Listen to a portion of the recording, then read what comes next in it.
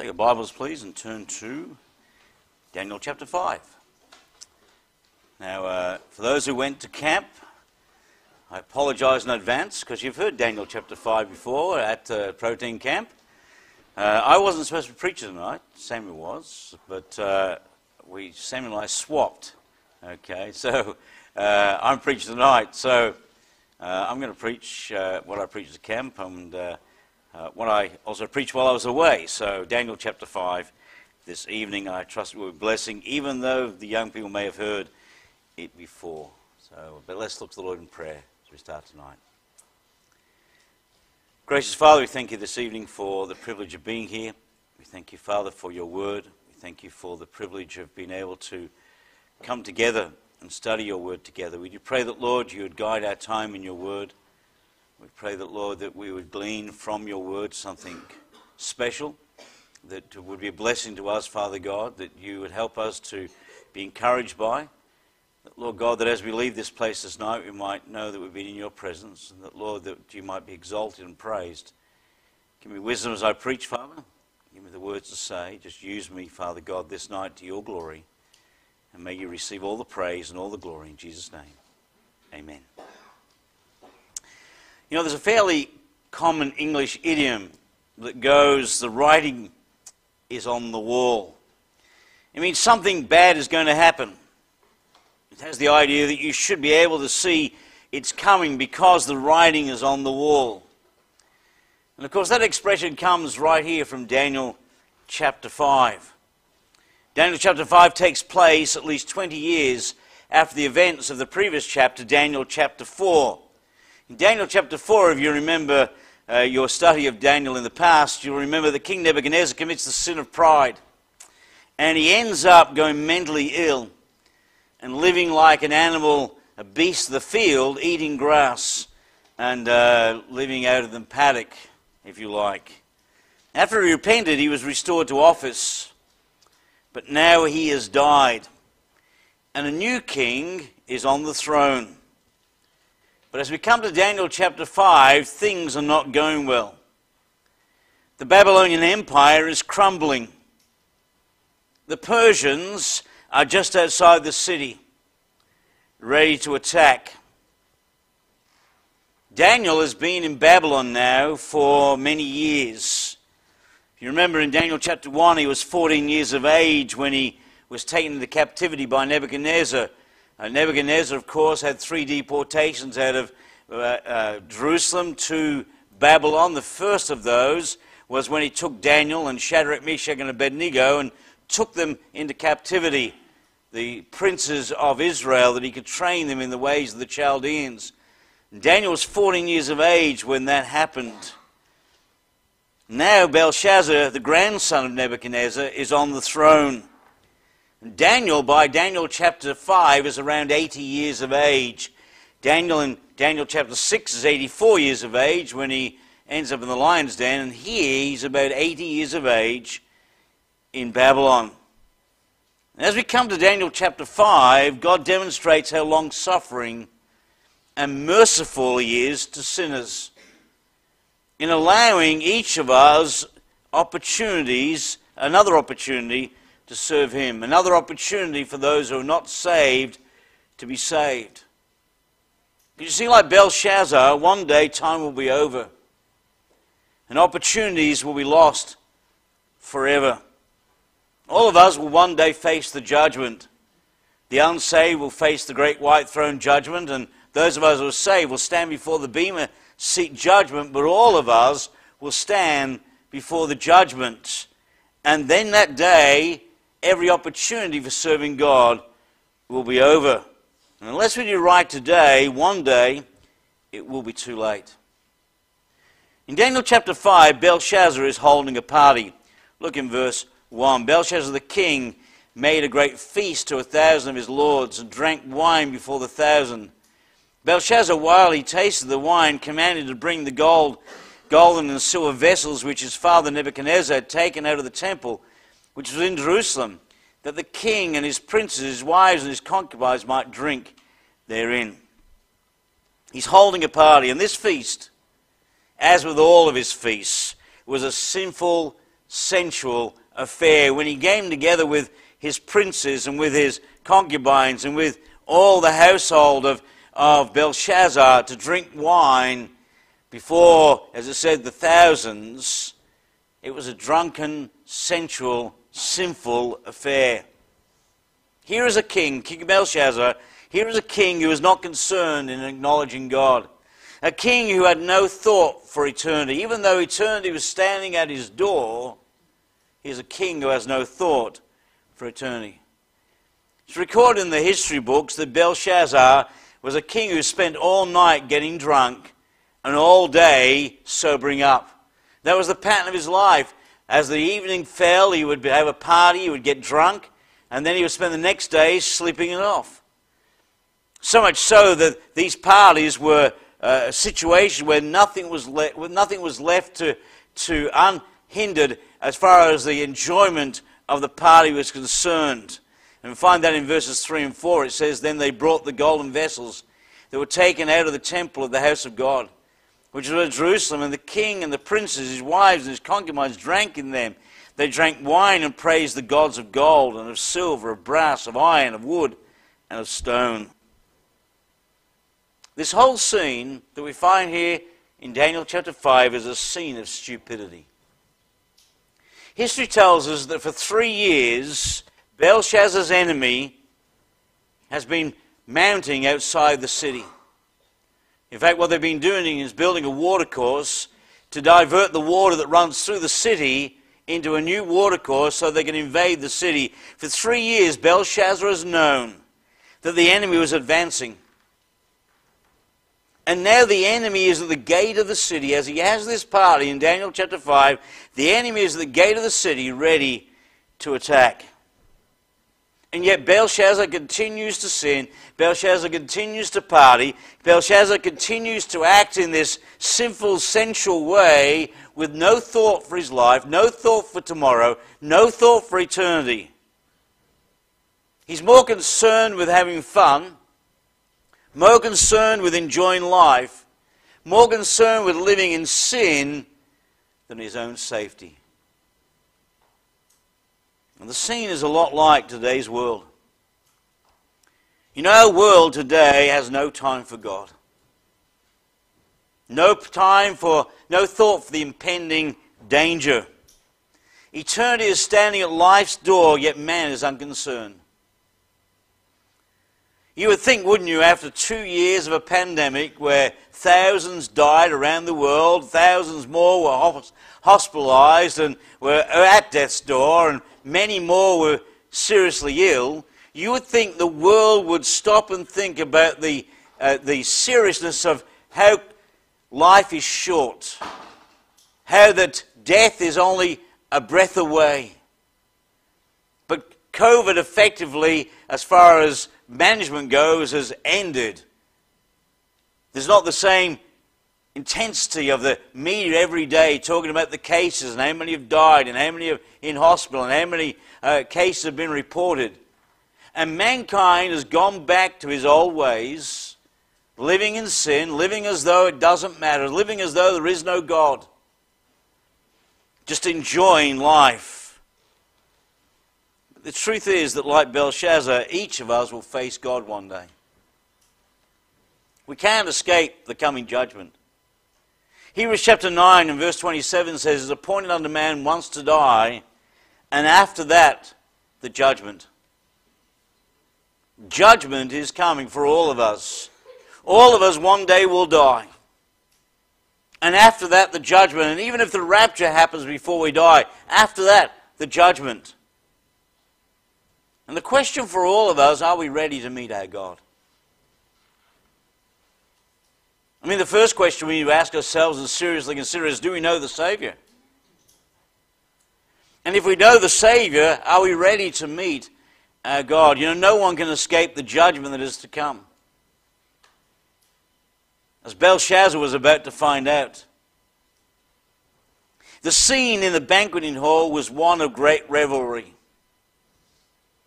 Belshazzar had stopped at nothing to defy God. We read about that in verses 3 and 4, where he brought the golden vessels that were taken out of the temple of the house of God, which was at Jerusalem, And the king and his princes and his wives and his concubines drank in them. They drank wine, and they praised the gods of gold and of silver and of brass, of iron, of wood and stone. Belshazzar had stopped at nothing to defy God. He committed great sacrilege by taking the very vessels that were designated to God, that were sanctified for the God of heaven, that Nebuchadnezzar had taken over the temple. He took them now and he used them in his drunken party. And he defies God by worshipping the gods of Babylon, by drinking out of the vessels that belong to a holy and mighty God. And then something extraordinary happened. One moment the hall was filled with the noise of a drunken party. One moment they were shouting and there was revelry and they were singing. And the next moment there was stunned silence as the party is abruptly interrupted. Verse 5 tells us, suddenly the fingers of a human hand appeared and wrote upon the plaster of the wall. There upon the plaster, where the honors had been inscribed to the Babylonian warriors and national heroes, God wrote his message of judgment. And we read in verse 5, in the same hour came forth the fingers of a man's hand and wrote over against the candlestick upon the plaster of the wall of the king's palace. And the king saw the part of the hand that wrote. One commentator said this, it was something out of this world. It was something supernatural. It was the hand of God delivering his verdict on the blasphemy that had been perpetrated by Belshazzar against a righteous God. Can you imagine the response of the king as he sees a hand writing on the wall? I mean, think about it. If while I'm preaching right now, right behind me over here, the hand appeared and started writing on the wall, I dare say that all of you would have a very sober, shocked look upon your face. You know, and I'd look at my wife and wonder what I'd said wrong because everyone else is giving me this strange look. And if behind you there was a message of judgment about the church at Clarence Valley, you would even be more shocked. I mean, it would just take our breath away, wouldn't it? Well, I'm sure the king sobered up in a hurry that night. I'm sure as he saw the handwriting on the wall, that caused him to be sober. The Bible tells us that his strength left him. His knees began to knock and fear filled his heart. Look in verse 6.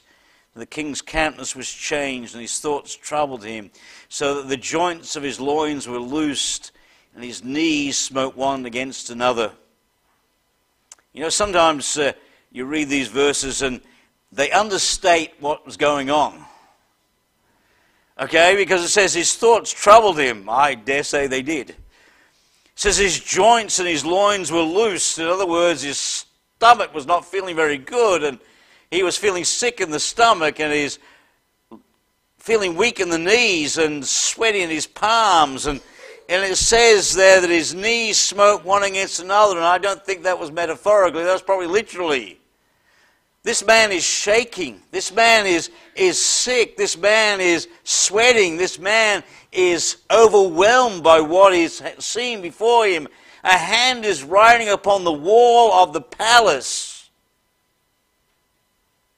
It overwhelms the king. One commentator put it this way, pale, confused and trembling at the knees, the king arose and called for his Chaldean magicians, which is what he does in verses 7 through 9. It says, and the king cried aloud to bring the astrologers, the Chaldeans and the soothsayers.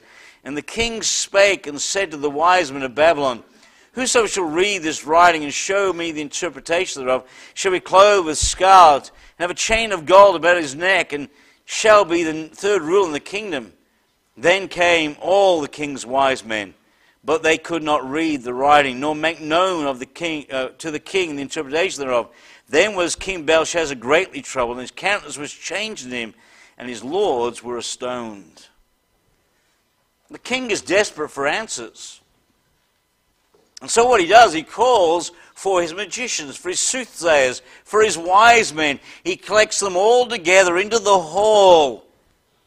And he offers a high position for anyone who could read the writing first and foremost, and then interpret the writing. And none could. Something significant about that, because the kings are renowned for calling in their wise men, and the wise men are renowned for telling the king what he wants to hear. And if you've just been offered to be third rule in the kingdom, you've just been offered gold and silver, you've been offered a high-ranking position, and you were one of the wise men, you would be tempted, wouldn't you, to tell him what he wanted to hear. That this was not bad news, this was good news. But the Bible says, in verse 8 and 9, it says, "Then came in all the king's wise men, but they could not read the writing, nor make known the king the interpretation thereof. Then was the king greatly troubled, and his countenance was changed in him, and his lords were astonished." These wise men were completely baffled. They'd never encountered anything like this before. They could neither read the writing, nor could they interpret the writing. Now, I think one of the amazing things here about this passage is that the one man who could help Belshazzar is not called. All the wise men, says, then came in the king's wise men, so they all came, everyone had been invited to come and help him. It says in verse 7, "And the king cried aloud to bring in the astrologers, the Chaldeans, the soothsayers, and the king spake and said to the wise men of Babylon." So they're all called in. But the one man who could help was not called in.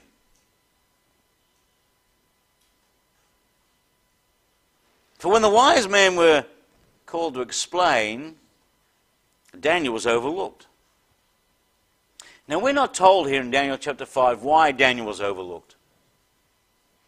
And there's been many suggestions given as to why he was overlooked. And one of the suggestions that was made that seems fairly relevant to me is that by this time Daniel was in semi-retirement. He is 80 years of age. He may well not have been on active duty this time. And that's why he wasn't called. Maybe it was because of who Daniel was that he wasn't called. We're not told.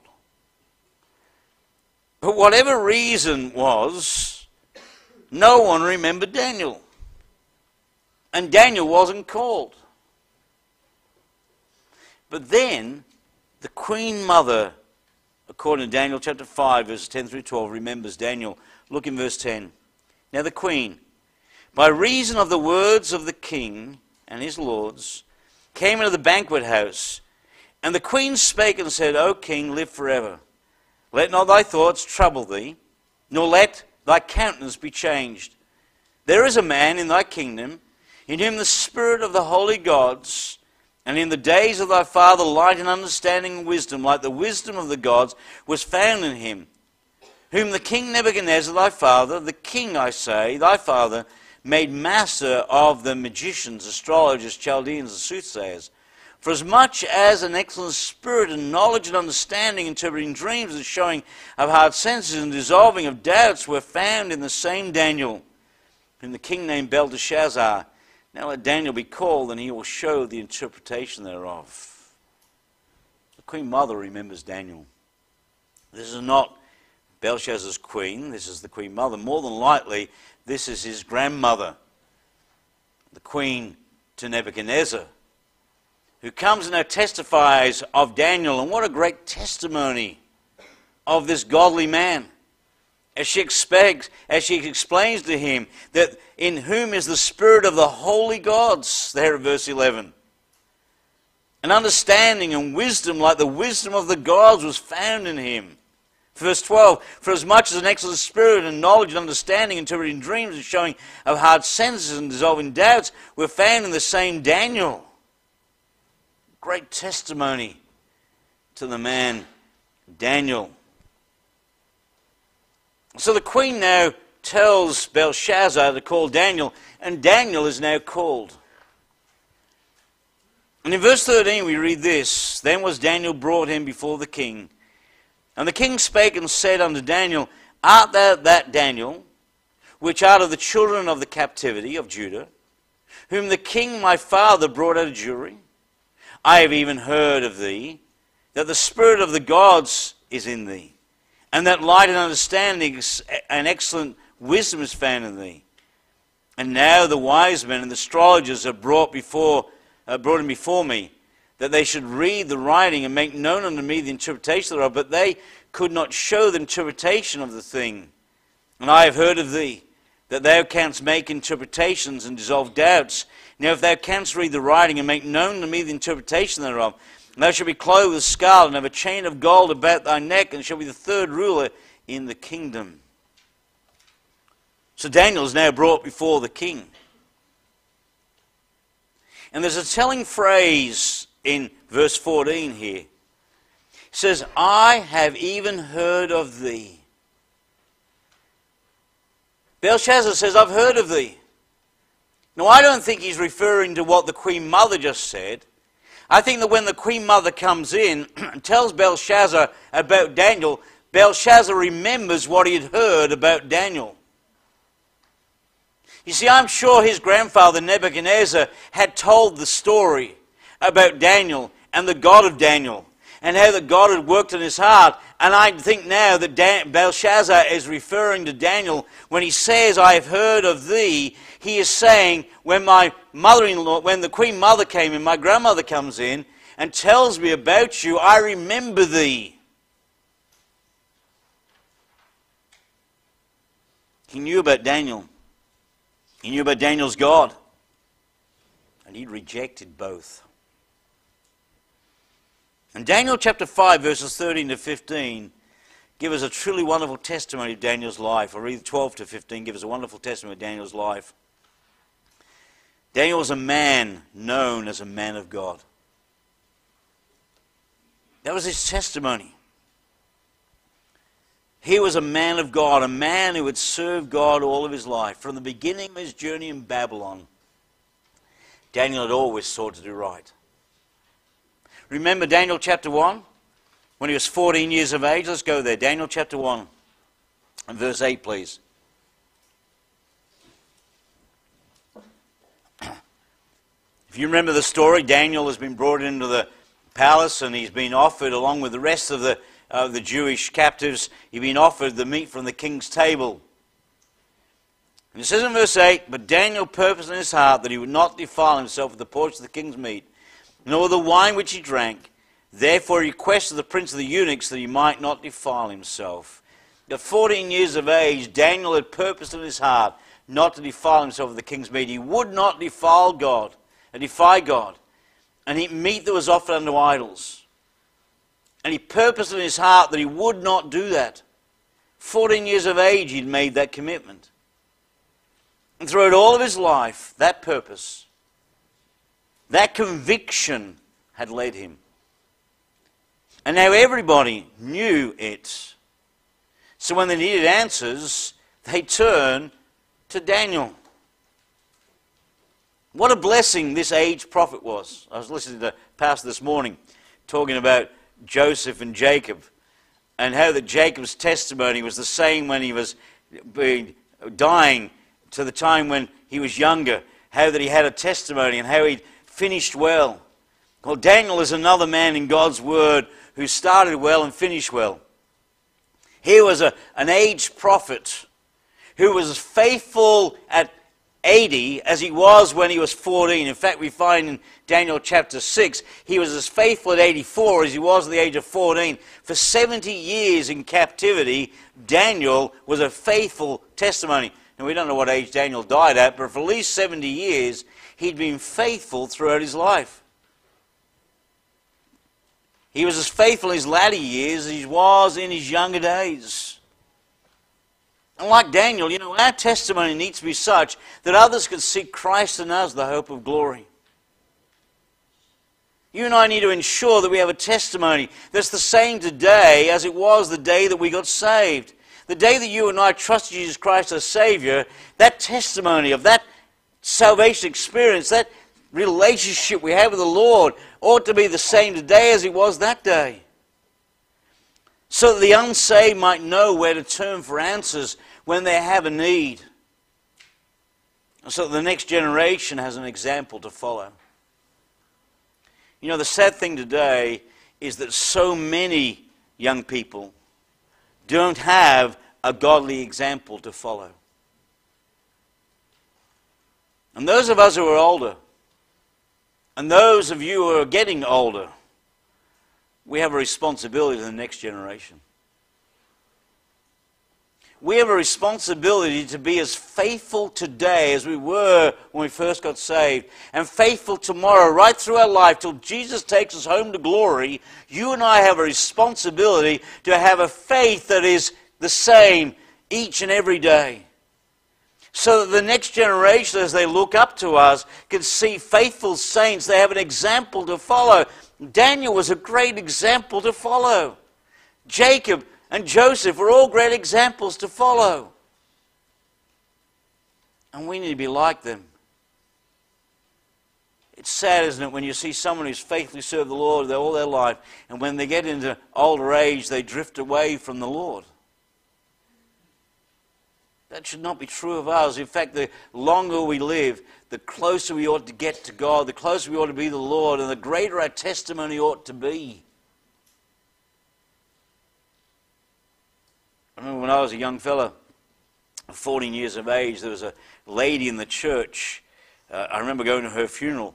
She was a dear old saint of 84 years of age. She went home to be with the Lord. But you know, when you spoke to her, it was like you were entering into the very presence of the Lord. She had such a relationship with the Lord that it was fun as a young person to go and talk to her and to listen to her testimony and to listen to her faith. And I remember the funeral vividly, even to this day. I remember the testimony after testimony after testimony of people who had been touched by her life and her testimony, and how that she had had an impact upon them from when she'd been saved as a young girl of 5 to the time she went home to glory at 84, 85 years of age, somewhere there. She'd been a faithful servant of the Lord, and person after person after person could testify how she had touched their lives. That ought to be true of each of us. The older we get, the greater our testimony ought to be for the next generation. In Daniel chapter 5 and verse 16, Daniel is offered a great reward. It says, "And I have heard of thee, that thou canst make interpretations, dissolve doubts. Now if thou canst read the writing, and make known to me the interpretation thereof, thou shalt be clothed with scarlet, with a chain of gold about thy neck, and thou shalt be the third ruler in the kingdom." And the reference there to the third ruler in the kingdom is because Belshazzar couldn't offer him the second ruler in the kingdom, because that was himself. Belshazzar was co-regent with his father Nabonidus. Nabonidus was the ruler of Babylonia, and Belshazzar was the ruler of Babylon. And so when he offers here the third ruler of the kingdom to Daniel, he's offering him the position under him. He couldn't give him the second position, because that would have dethroned him. And that's why I say the queen here is probably the grandmother, the queen to Nebuchadnezzar, his grandfather, even though he's called his father here. Nebuchadnezzar is his grandfather. And he's offered these great things. And look what Daniel's response is in verse 17. "Then Daniel answered and said before the king, Let thy gifts be to thyself, give thy rewards to another. Yet I'll read the writing unto the king, and make known to him the interpretation." You know, Daniel is offered great reward, but Daniel refuses it. Because you see, Daniel didn't seek the reward of men. He was not serving for the reward of men. Daniel was not doing what Daniel did for 70 years in Babylon because he wanted the praise of men. Daniel's whole life was all about bringing glory to God. His whole life was driven by a desire to live for God's glory. That's why Daniel lived the way he did. That's why he rejects these gifts. "Let thy gifts be to thyself, and give thy rewards to another." I don't need them. I'm not serving you, Belshazzar. I'm not serving myself. I'm serving God, and it's Him that needs to get the glory. Daniel had eternity's values in view. He sought to glorify the Lord. And if we're saved tonight, if you're saved tonight, then we who are saved, according to Ephesians chapter 1, are saved for the glory of God. 3 times in Ephesians chapter 1, we're told that we're saved for His glory. Now, you and I are saved so that we won't have to go to hell. That's true. You and I have had our sins forgiven so you and I can go to glory. But ultimately, the reason why Jesus Christ died on Calvary and saved you and saved me is for His glory. So that through the ages to come, people might know of His glory. So that the angelic beings might know of God's glory. That's why He saved us, for His glory. Therefore, you and I ought to live like Daniel for God's glory. Go to 1 Corinthians, verses you know well. 1 Corinthians chapter 6, because they're so appropriate here. 1 Corinthians chapter 6 and verse 19. What, know ye not that your body is the temple of the Holy Ghost, which is in you, which you have of God, and you are not your own? For you are bought with a price. Therefore glorify God in your body and in your spirit, which are God's. We're to glorify God in our body and in our spirit. Why? Because they belong to Him. We are saved for His glory. That was Daniel's testimony. He lived for the glory of God. He lived with eternity's values in view. He didn't live for Daniel. He lived for the Lord. And that ought to be our testimony. Now, Belshazzar's party has been interrupted by the hand of God, and now the party is over. The banqueting hall is now silent as Daniel delivers the last sermon that Belshazzar would ever hear. In verses 18 to 25, Daniel preaches a powerful sermon to Belshazzar. And Daniel does this. Daniel proclaims this sermon before giving the interpretation of the writing on the wall. He preaches this sermon because Daniel firstly wants to explain to Belshazzar why God is about to judge him. So there would be no misunderstanding as to why God was taking the action that He was taking against Belshazzar. Why was God requiring Belshazzar's life that night?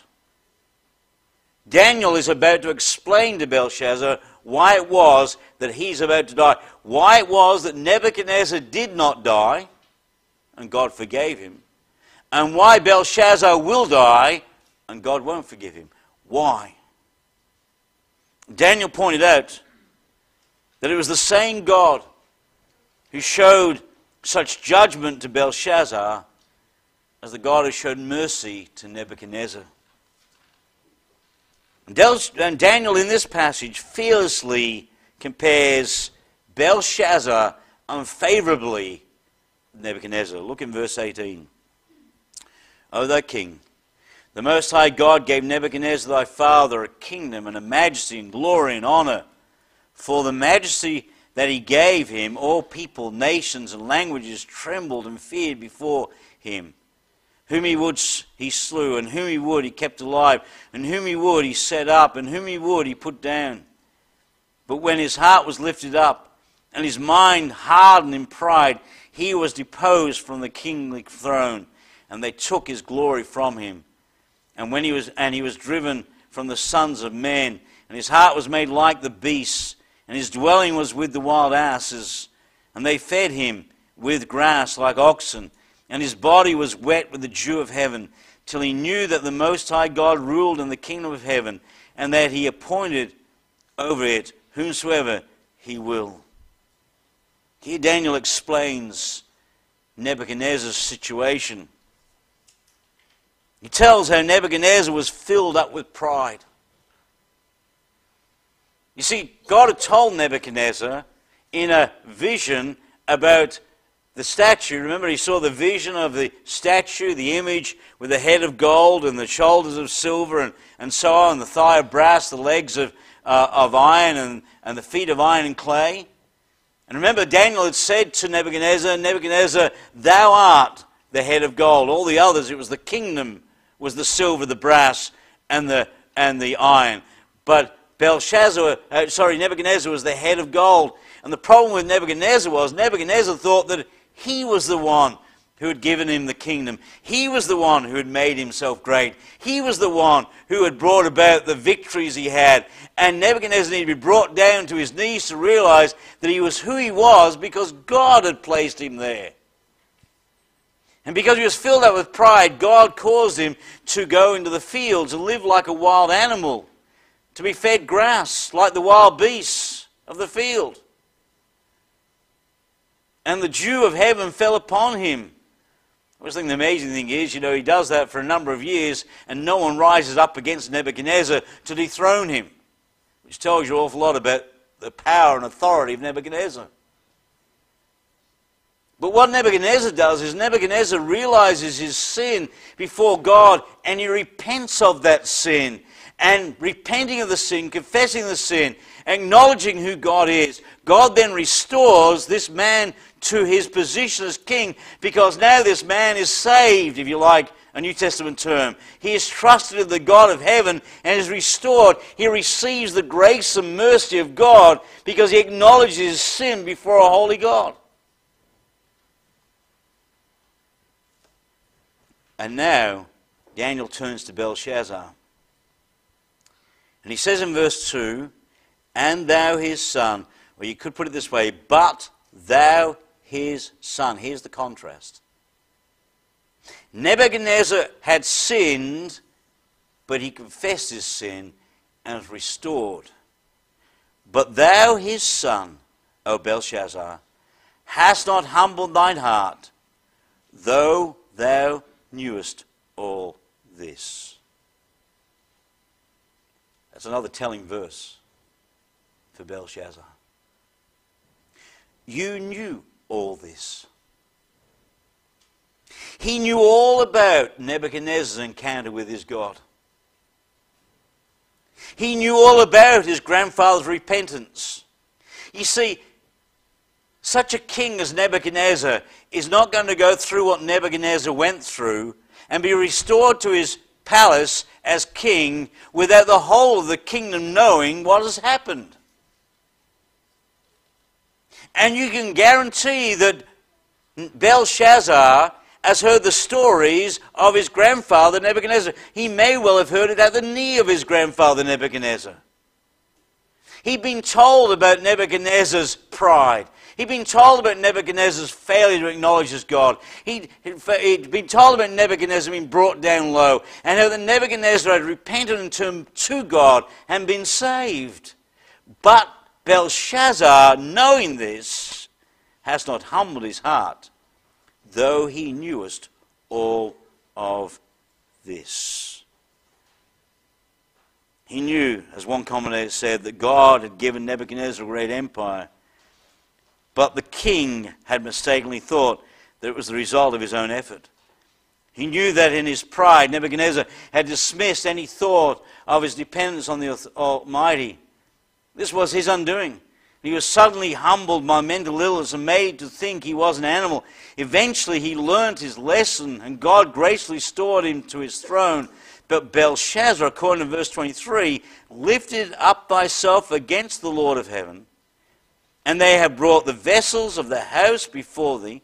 Thou and thy lords, thy wives, thy concubines have drunk wine in them. Thou hast praised the gods of silver and gold and brass, iron, wood and stone, which see not, nor hear, nor know. And the God in whose hand thy breath is, and whose are all thy ways, thou hast not glorified. Belshazzar, you knew all your grandfather went through, but you lifted yourself up against the Lord of heaven. Two kings. One experiences the grace of God, the other experiences the judgment of God. One experiences God's grace and God's mercy because he acknowledges the God of heaven. He acknowledges who God is. He acknowledges his sin before a holy God. And God graciously and gloriously saves him. He experiences the grace and mercy of God. Belshazzar, on the other hand, rejects God, refuses to acknowledge God, refuses to acknowledge that there is a God in heaven, and indeed mocks him by drinking out of the vessels of the temple and worships the gods of Babylon, and therefore he's going to suffer the judgment of God. One is accepted of God and experienced God's grace. The other is rejected of God and about to experience the wrath of God. The same is true today, isn't it? There's two kinds of sinners. There's those who are saved by grace, sinners saved by grace, and that's you and I. And there's those who are sinners who are going to be lost for eternity because they will not acknowledge God. Because they reject God's gift of salvation, they'll spend eternity separated from Him. And I just find it remarkable here. This is such a wonderful Old Testament testimony to the grace and mercy of God. God will save anybody who'll call upon Him, even sinful Nebuchadnezzar. But those who reject Him, God will judge. Belshazzar knew his grandfather's story. He knew of his encounter with God. But Belshazzar was stiff-necked, hard of heart, and he failed to acknowledge God. And Belshazzar compounded his wrongdoing by committing sacrilege with the temple vessels and praising gods made by human hands. Daniel has preached the truth to Belshazzar. Belshazzar had rejected the truth. Daniel has exposed that before Belshazzar, and now Belshazzar is about to face the consequences. And therefore the verdict had been pronounced. The verdict is found in the mysterious writing on the wall of Belshazzar's banqueting hall in verse 25. It says, in verse 24 it says, "Then was the part of the hand sent from him, and this writing was written." And this is the writing that was written. Mene, mene, tekel upharsin. This is the interpretation of the thing. Mene, God hath numbered thy kingdom and finished it. Tekel, thou hast weighed in the balances and art found wanting. Peres, thy kingdom is divided and given to the Medes and the Persians. Mene, mene, tekel upharsin. Thy kingdom is numbered, weighed and divided. The enemy, right now, is silently passing through the streets of the city on the way to the royal hall. God was about to put an end to the party once and for all. Belshazzar had fallen short of God's standard. Belshazzar, like so many today, had left God out of his life. Belshazzar, like all of us, fell short of God's standard, for we all have sinned and come short of the glory of God. All of our righteousnesses are as filthy rags. And the wage of sin is death, and Belshazzar was about to experience that. We've all been weighed in the balances. We've all been found wanting. And one day we'll stand before God, and the difference will be that we'll either stand before the Bema Seat judgment because by the grace of God we've been saved, or before the great white throne judgment because you've rejected the salvation that God offers in Jesus Christ. I wonder, are we ready to meet our God? If you're saved tonight, are we ready to meet the Lord? Are we living for Him? You know, one day we're going to see our Savior face to face. We're going to stand in glory. And I wonder, is He going to be able to say unto us, "Well done, thou good and faithful servant"? As believers, you and I are to live with eternity in view. You and I ought to live with eternity's values in mind. You know, life is not supposed to be a continuous party, sinful or otherwise, for the believer. Life is supposed to be lived for the glory of God. That's why God saved us, for His glory. The world would have you and I join the party. God would have you and I honoring Him He says in Colossians chapter 3 and verse 2, to set our affection on things above and not on things of this earth. You and I are to live right. You and I are to do right. You and I are to speak right. Beloved, we need to remember that judgment is fast approaching. And therefore we must live with eternity's values in view. As Matthew 6:33 says, but seek ye first the kingdom of God and his righteousness, and all these things shall be added unto you. We're to seek first the kingdom of God and his righteousness. I wonder, are we living for the glory of God? Will God say to each and every one of us, well done, thou good and faithful servant, when Jesus comes? Or will you and I be found wanting when he comes? When Daniel had finished his pronouncement, only one thing the king could do. In verse 29 we read, then commanded Belshazzar, and they clothed Daniel with scarlet, put a chain of gold about his neck, and made a proclamation concerning him that he should be a third ruler in the kingdom. It was too late for Belshazzar. The party was over. He'd missed God's now salvation. In verse 30 and 31 we read, in that night was Belshazzar the king of the Chaldeans slain, and Darius the Median took the kingdom, being about 62 years old. That night Darius' army swarmed into the city on the dry riverbed that for 3 years they've been planning to divert. Now they've dammed off the water into Babylon, divided a new watercourse, and now they walk in on the dry riverbed under the gates of Babylon. And the enemy enters the palace.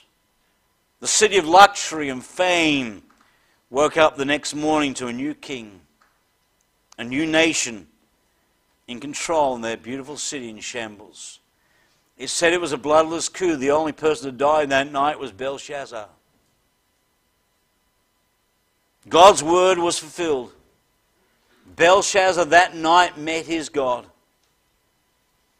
And there's no other chapter in the Bible, here in Daniel chapter 5. You and I are brought face to face with the awful reality of Hebrews 9:27, that it's appointed unto man once to die. And after that, the judgment. We all need to make sure that we're ready to meet our God. I wonder, are you ready? Let's pray. Gracious Father, we thank you tonight for your word. We thank you, Father, for the book of Daniel. We thank you for the story of Belshazzar and the graphic understanding, Father God, of your grace, your mercy, shown in Nebuchadnezzar, a man who confessed his sin before you and was gloriously saved. And Belshazzar, who knew all of that, who knew the truth, who knew about you, but in pride and selfishness rejected you and faced his judgment. Lord, help us to learn from this passage that it's appointed unto man once to die, and after that the judgment, and ask ourselves, are we ready for judgment day? Bless now, we pray, as we close the hymn. For this we ask in Jesus' name. Amen.